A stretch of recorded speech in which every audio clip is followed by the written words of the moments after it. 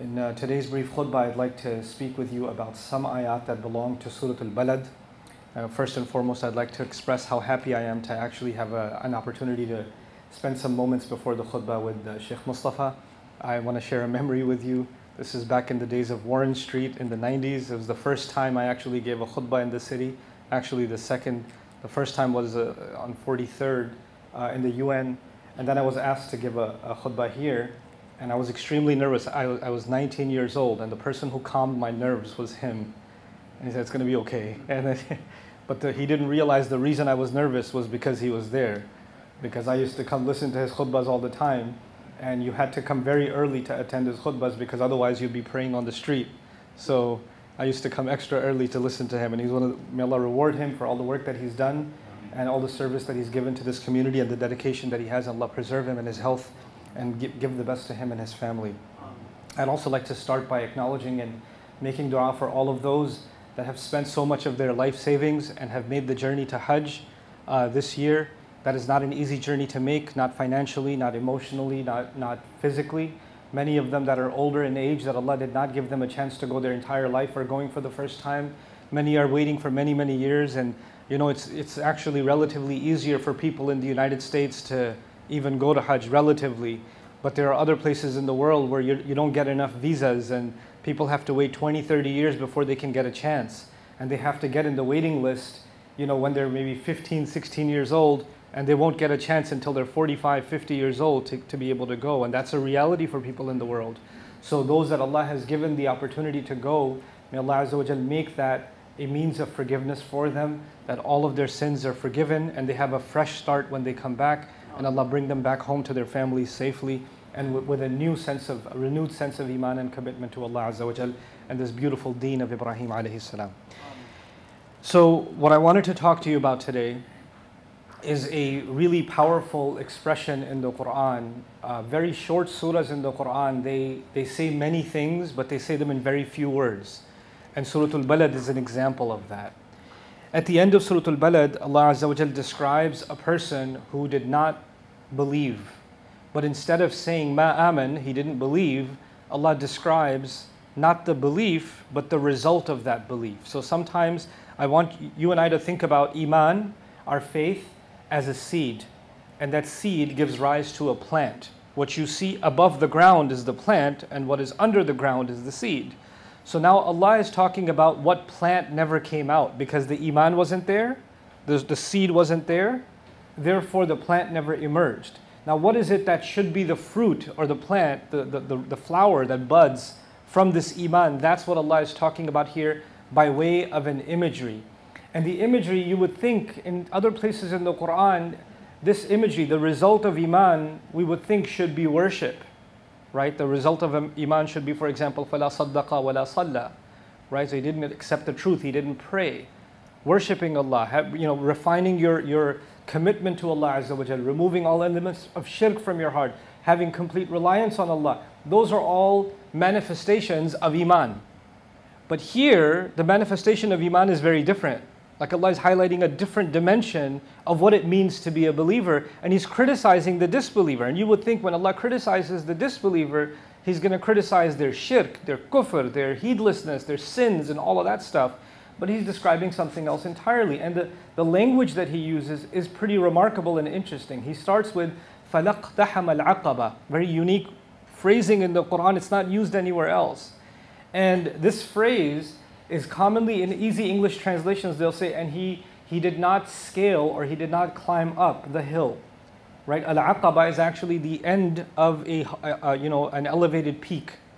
So to scale a mountain or to go up and up and up in elevation, and when you reach the top of it, the muntaha of it, that's called Al-Aqaba. So the edge of a cliff even can be called Al-Aqaba. So that's the first thing, he didn't reach there. But the word used is iqtiham. And iqtaham, I'll give you some things about its meaning.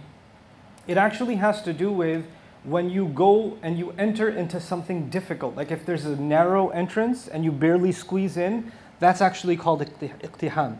And iqtaham as-saf was used for if people are lined up together and you're trying to squeeze and make your way in, that's called iqtiham. So it has to do with izdiham, it has to do with heavy traffic, it has to do with tightness and congestion. Where is a scene where that happens? I want you to use your imagination. People are fighting each other and squeezing into a narrow space, right? So when this happens, for example, when there's a long line at Hajj, for example, and people are trying to get through a narrow passage, right?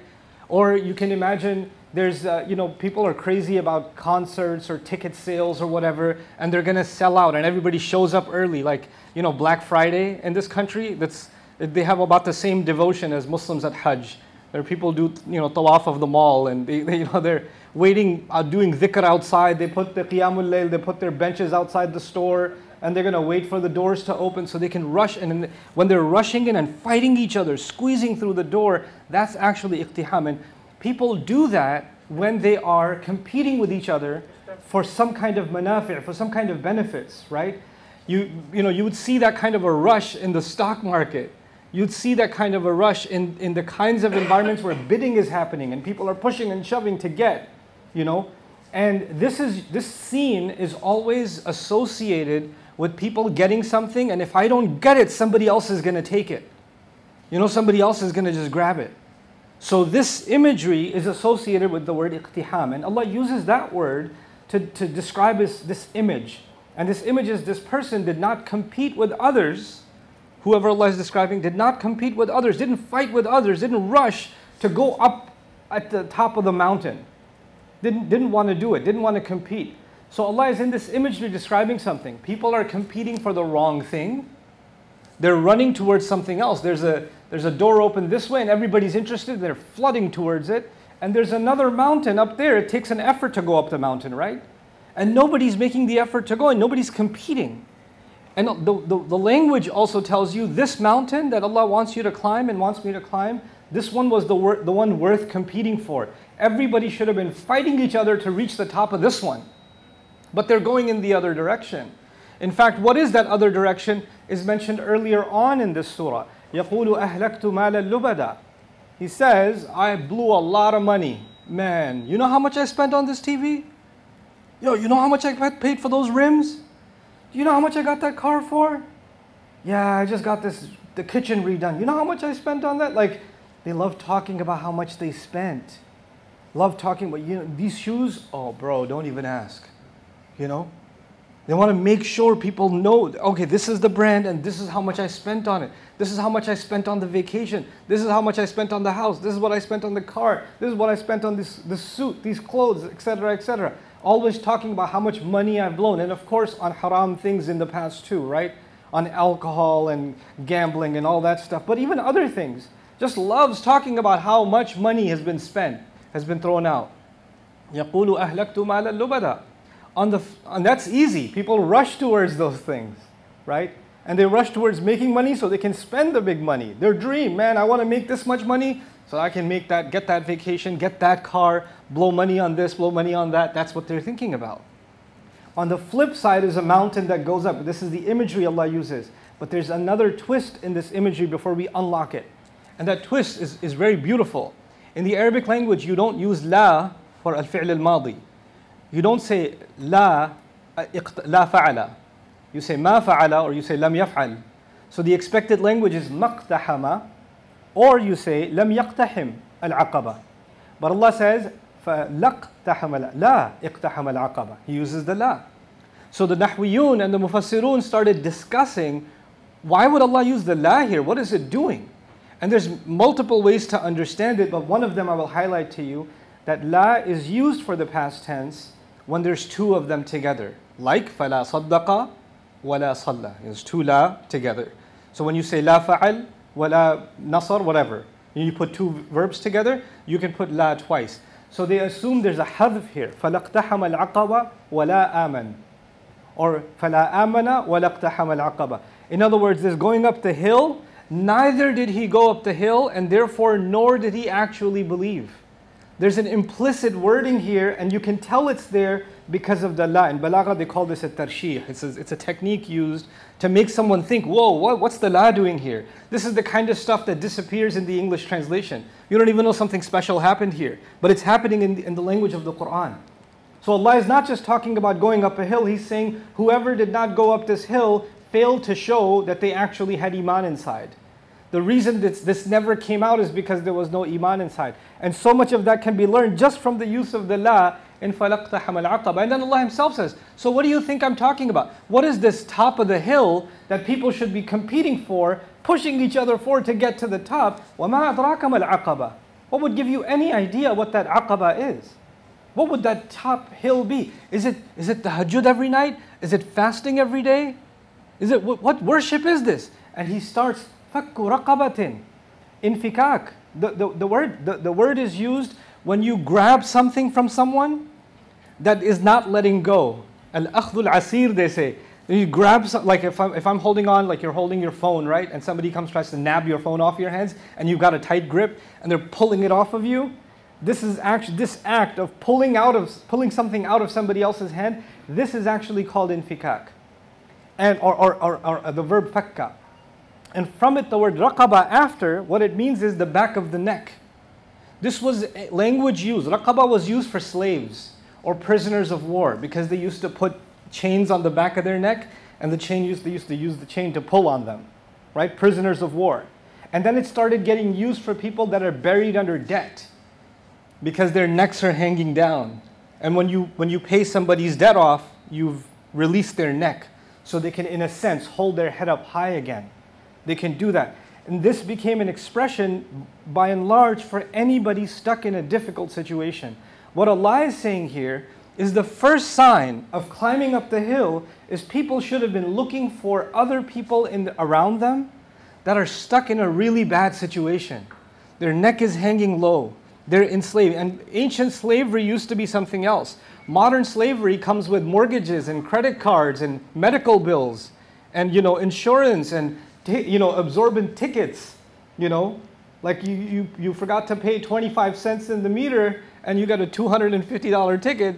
That's and the guy barely makes minimum wage, and there's already qat'u tariq on the tunnels and the tolls, right? They're already robbing you without you knowing it. And all of that is actually burying people into debt, burying them in difficulty. They're barely getting by. And to help someone, release someone from the choke around their neck, that's the first sign. People should have been competing, who can I help? And this is really important because when you and I live in a capitalist mindset, you know what that is? Look out for number one. You better save up because you got to get this car. You better save up because you have these plans. Why can't you just get that for? And even people around you, you're about to give somebody some charity, and a family member comes and says, "What? You don't have kids? We don't have to get a new fridge. We don't have to do this. Why are you spending on them?" No, but they're in trouble. Yeah, everybody's in trouble. Maybe tomorrow you'll be in trouble. You don't have to be so generous, okay? Somebody else can help them. They're not dying. It's okay. They'll survive, right? So, well, people will come, or maybe you'll tell yourself, it's okay, I don't have to help someone in difficulty because it's all right, they'll survive, it's okay, Instead, making excuses to not help someone, these are the people who would be fighting each other, who's going to get to help that person first. This is an uphill climb. It's not an easy thing to do. In fact, the imagery was used, like Ibn Ashur says in At-Tahrir wa Tanweer, he says this imagery was used because it requires a lot of mashaqqat al-nafs. It's really hard on a person to get to the point where the way they're competing for things they enjoy, they're competing for giving somebody help. They're jumping, leaping at the opportunity to help somebody. This is a sign of iman. فَكُّ رَقَبَةٍ أَوْ إِطْعَامٌ فِي يَوْمٍ ذِي مَسْغَبَةٍ. Beautiful words, the first two. He says, or feeding, any kind of feeding. In a time when it's difficult, even for you it's difficult to even come up with a full meal. You take that half meal and you cut it into 2 quarters and you give one of those away. Like he says in another place in the Quran, وَيُؤْثِرُونَ عَلَىٰ أَنفُسِهِمْ وَلَوْ كَانَ بِهِمْ خَصَاصَةٌ. When he was talking about the Ansar, Allah said they give other people preference over themselves even when they're starving. So this is the second quality he mentions. Just give somebody something to eat. Give them a little bit.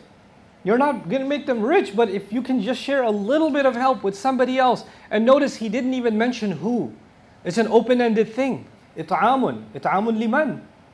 إطعام لمسكين, إطعام لذي القربى. He didn't mention. Why? Because there's an openness. You never know who's going to need help. People that could have been doing okay yesterday, And then COVID happened, somebody got sick, they lost their job, now they can't pay the rent. They don't look like beggars, they look like they did yesterday. They look totally normal. But if you can tell from the look on their faces, something is going on, something's wrong. You know, تَعْرِفُهُمْ بِسِيمَاهُمْ لَا يَسْأَلُونَ النَّاسَ إِلْحَافًا. You recognize those people by the look on their faces. They don't go around begging people. They're not standing outside holding a sign. Any money could help. They're not going to do that. They have dignity. So we have to recognize them. أَوْ تَعَامٌ فِي يَوْمٍ ذِي مَسْغَبَةٍ.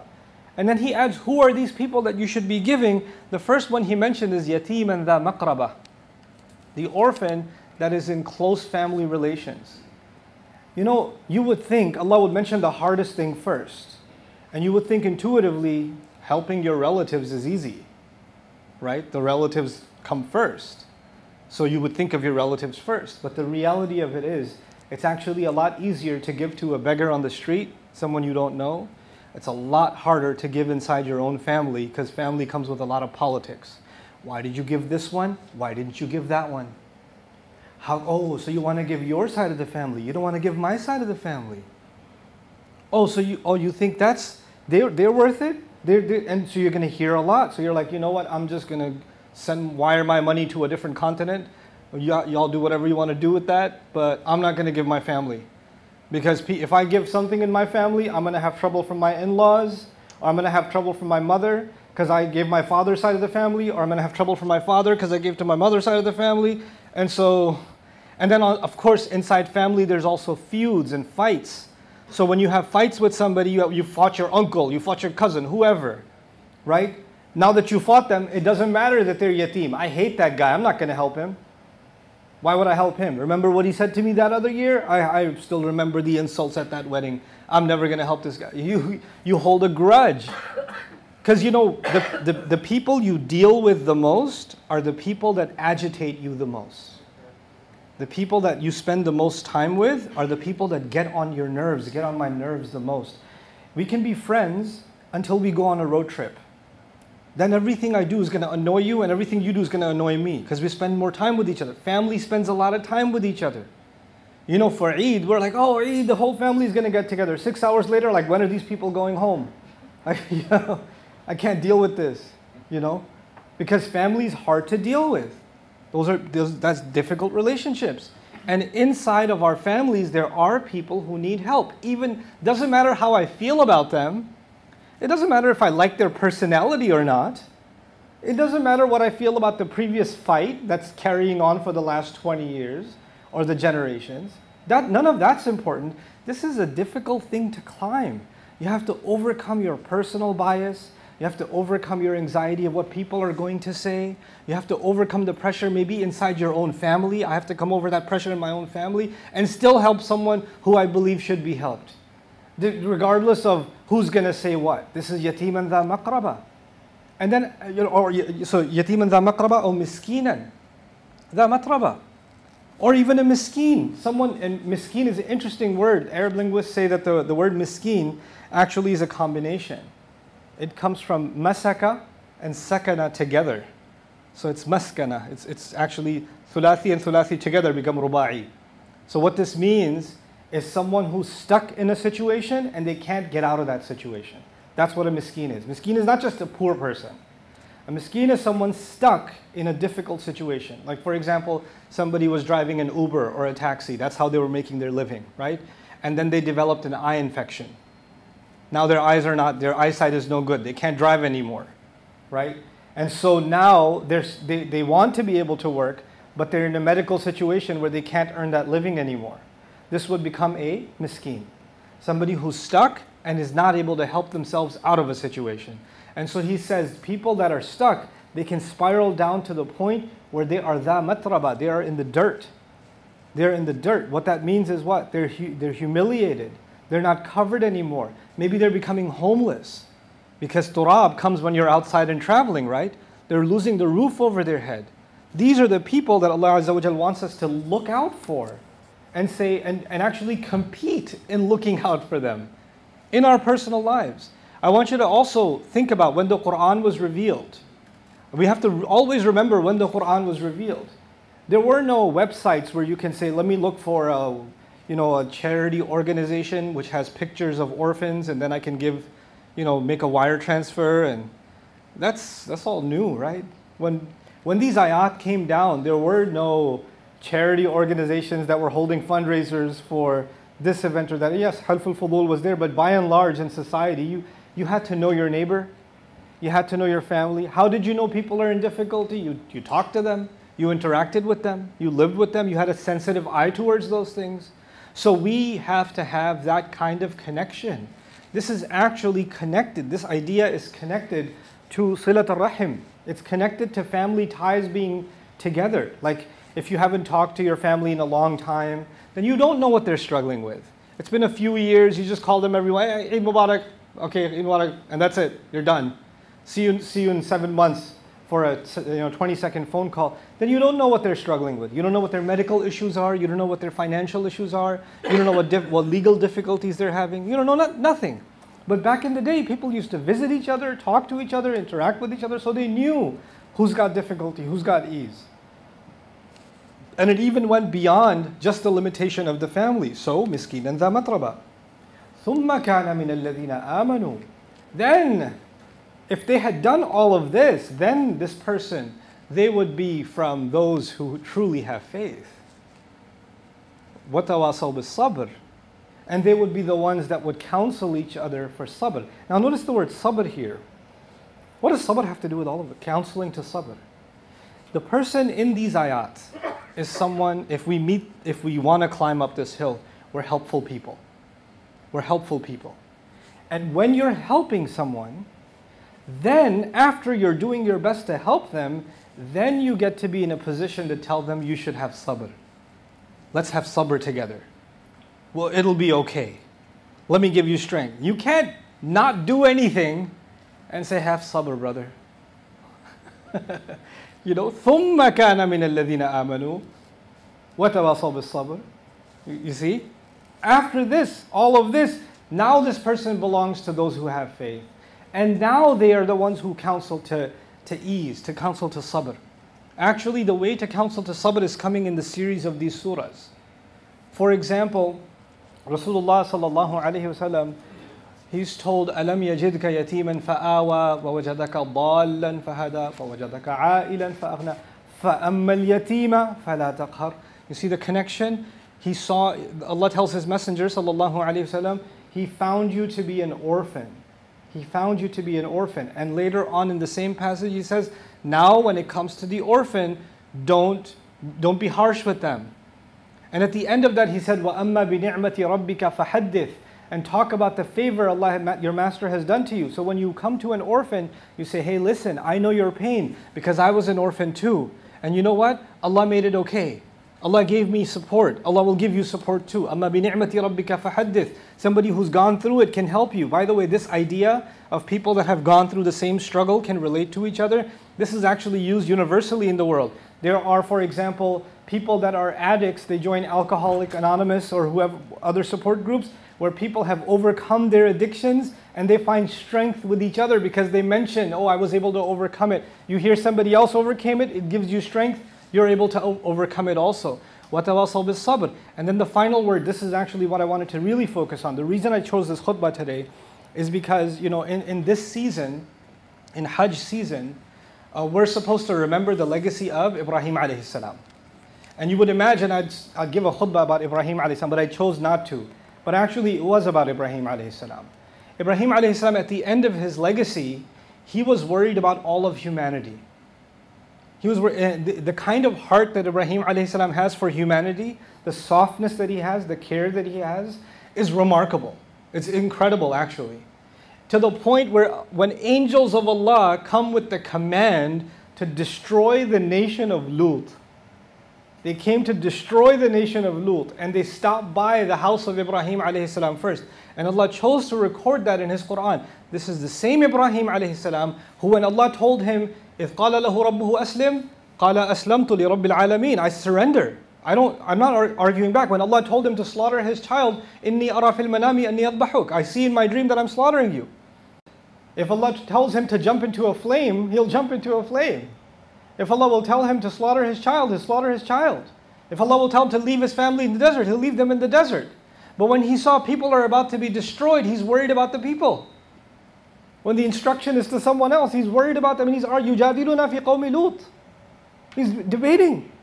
He wants them to be forgiven somehow. Can there be some people who believe among them? Can they be spared in some possible way? Is that at all possible? This is Ibrahim alayhi salam. If you study his du'as, if you study his prayers in the Quran, he's praying for all of humanity. فَجْعَلْ أَفْئِدَةً مِنَ النَّاسِ تَهْوِي إِلَيْهِمْ. He's referring to an-nas, all of humanity. And so believers in these ayat, what are they supposed to be? After ثُمَّ كَانَ مِنَ الَّذِينَ آمَنُوا وَتَوَاصَوْا بِالصَّبْرِ. It's as if those two things come together, and the climax of it all, the muntaha of it all, the aqaba of it all is actually وَتَوَاصَوْا بِالْمَرْحَمَةِ. That's the peak of it. That's the top of this peak. And which is what? They counsel each other with and to al-marhama. Marhama comes from the word rahma. Love, care, consideration. Like, you know, I lived in this city, so I know. Look out for number one is the way to go. Even when you drive, you're cutting somebody in, because if you don't, somebody else will. When you're getting into the subway, you're going to push yourself in. Everything is about you. You better watch out.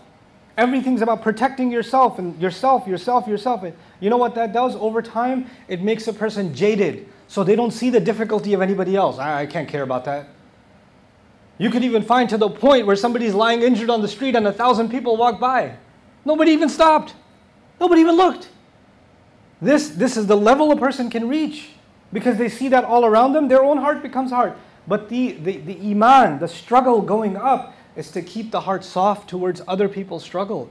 This is why the climax of it, وَتَوَاصَوْا بِالْمَرْحَمَةِ أُولَٰئِكَ أَصْحَابُ الْمَيْمَنَةِ. And these are the people who counsel each other to keep their hearts soft, to show mercy, to show care, to be empathetic, to try to understand where somebody's coming from, to understand their difficulty.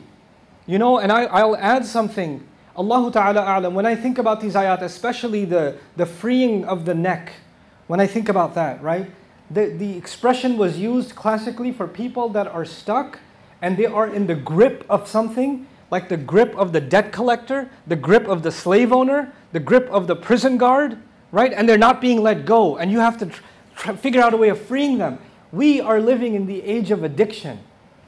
There are people that are gripped by their addiction to pornography, or their addiction to social media, or their addiction to drugs, or there are different kinds of addictions now that are they're getting a hold. Addiction to gambling. People have lost their homes because of their addiction to gambling. They're like, they hate themselves. I don't even want to go. I don't even know why I go.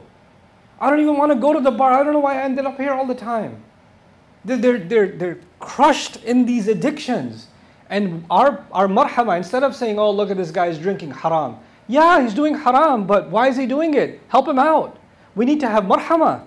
We need to figure out how to get this person into rehab so they can lose that addiction, so they can find themselves again.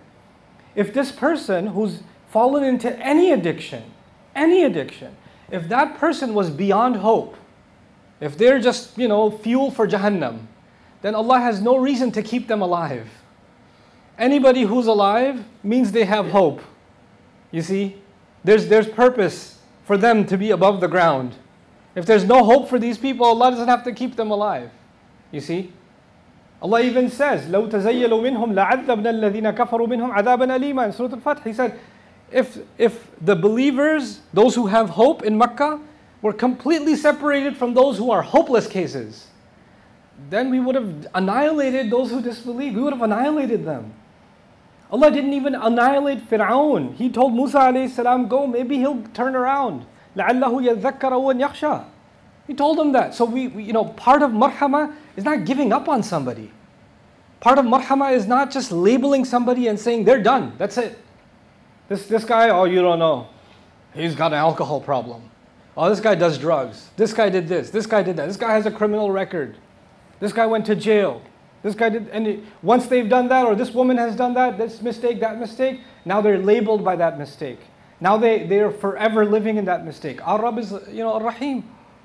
And He's teaching us in these ayat, part of our iman. The closer we get to iman and climb this hill, the more compassion we have for people.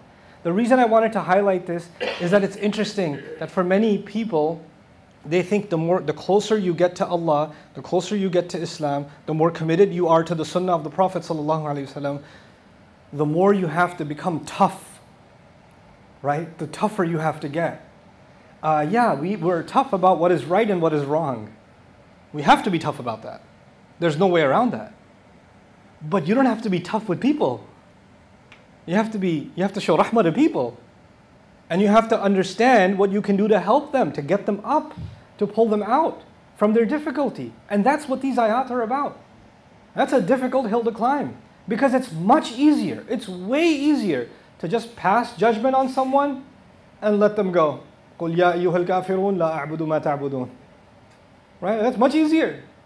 Just use that and just, I'm done. أَقَمْتُ الْحُجَّةَ عَلَيْهِ. So I established my hujjah on this person. I gave them my amr bil ma'roof and nahi anil munkar. I slapped them across the face with some ma'roof, and now I'm done.